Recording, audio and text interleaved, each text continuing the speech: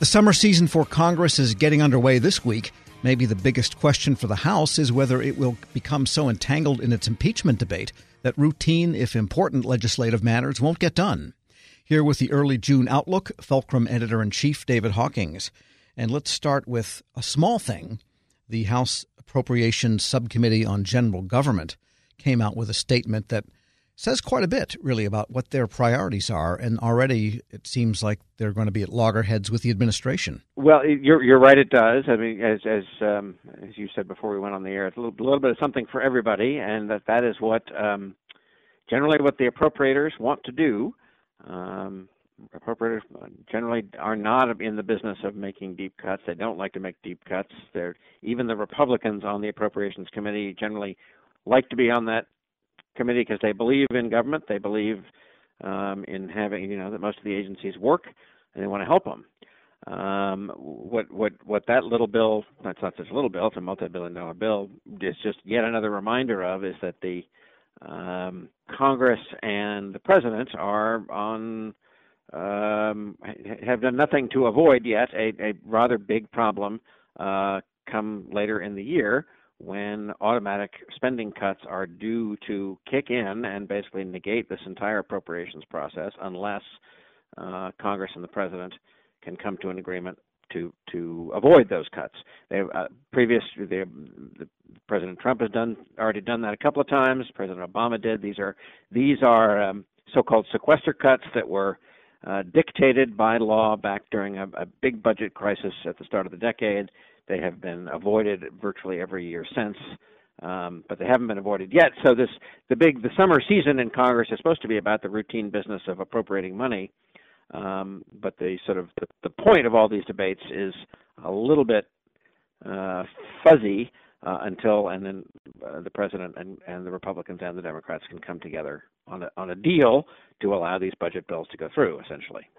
And it's unlikely the Senate will go along. I mean, I'm just using this as a proxy for bigger things, but this Appropriations Subcommittee, 3% increase in salary for federal employees, twice as much almost for the executive office of the president than the executive office of the president itself proposed in its 2020 budget. Yeah, that was an interesting one. I'm not, because usually I'm not, to be honest, I haven't had a chance to ask anybody why that was. That's usually not what happens. Usually what Congress does is essentially pass along what the administration, what the courts ask for and what the administration asks for their own sort of internal operations.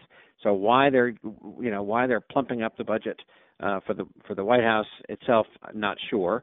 As you say, the salary increase is more generous. I guess this is a bargaining chip for later on. But I'm not sure yet, and as you say, it's unclear that whether the Republican Senate will do what the Democratic House wants to do. It is true that traditionally the appropriators are a more bipartisan bunch than almost any other committee in Congress. And this bill that you're referring to, yes, it's a Democratic bill. But if past precedent holds, it has been written with plenty of Republican input. So they sort of know they're laying down a marker with some strategic meaning. Just don't exactly quite know what it is yet. We're speaking with David Hawkins, editor-in-chief of the Fulcrum, and of course the impeachment talk is beginning anew again in some intensified way as they arrive in town and get down to business today.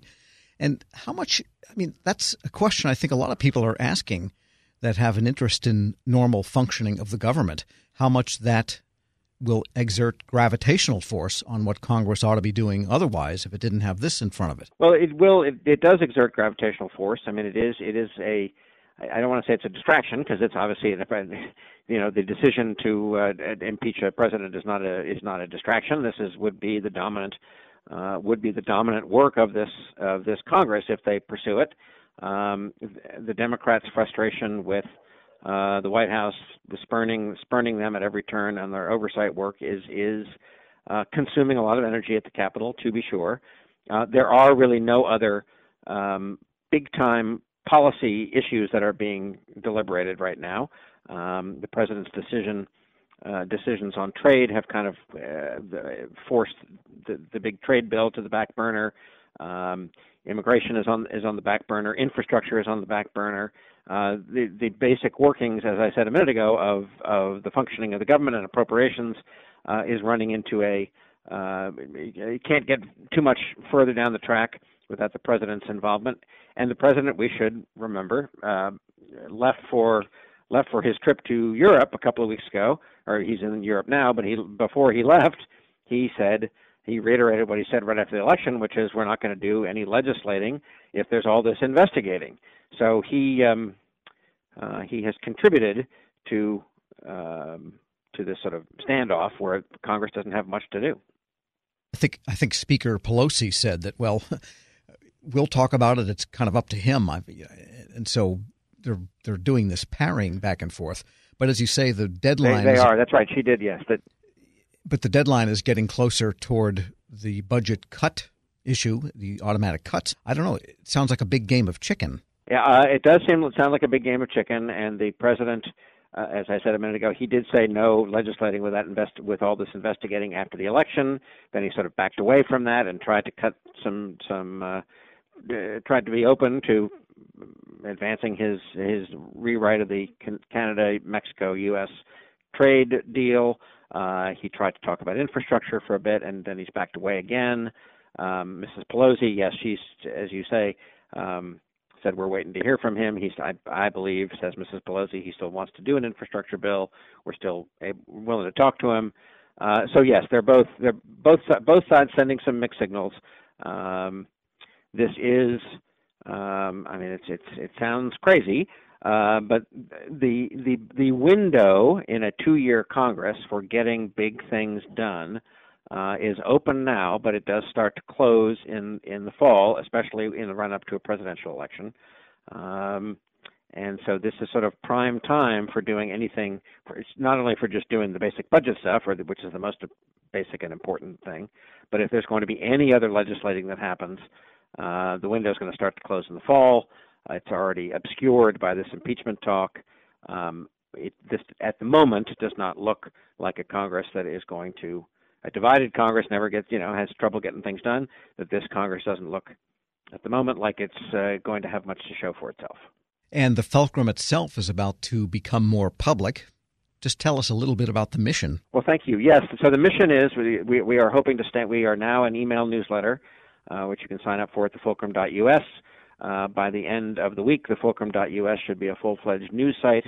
We aim to be the nonpartisan, nonprofit news site that is going to be all about covering the issues of our challenged democracy. That we view our democratic norms as being pretty challenged. This has to do with the campaign finance system, the system of elections, voting rights, gerrymandering, government ethics, the dysfunction of Congress.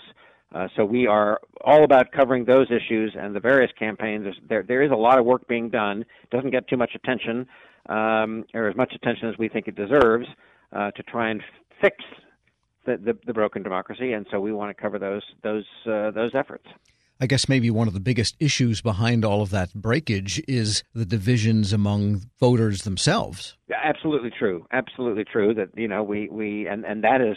I'm glad you said that, because when I rattled off the issues that we are covering, sort of civic engagement and civic education and civic civility are also things that we want to cover. Yes, we have become, our culture, political culture has, our politicians are only in many ways acting at the behest of how their constituents act and want them to act, and our civic culture is pretty uncivilized at the moment. There are a lot of reasons for that. It has to do with civic education, has to do with the demographics in the country, has to do with what gets rewarded, and yes, we're going to try and cover that as well. David Hawkins is editor-in-chief of the Fulcrum. As always, thanks so much. Thank you, Tom. We'll post this interview at federalnewsnetwork.com/Federal Drive. Hear the Federal Drive when you want. Subscribe at Apple Podcasts or Podcast One. Pop quiz. What can you buy for $3.99? Not a latte, but for less than the cost of a cup of coffee, you can get all your favorite music ad-free. While other streaming services jack up their prices, Live One's membership is only $3.99 per month, and you can lock in that price for a full year. Join now to get the best deal in music with 0 ads, unlimited skips, and maximum audio quality. Get the music you love at a price that fits into your budget with Live One Plus. Check out liveone.com/bestmusic for details. Cough and cold season is here. Introducing Ricola Max Throat Care, Ricola's most powerful drop yet.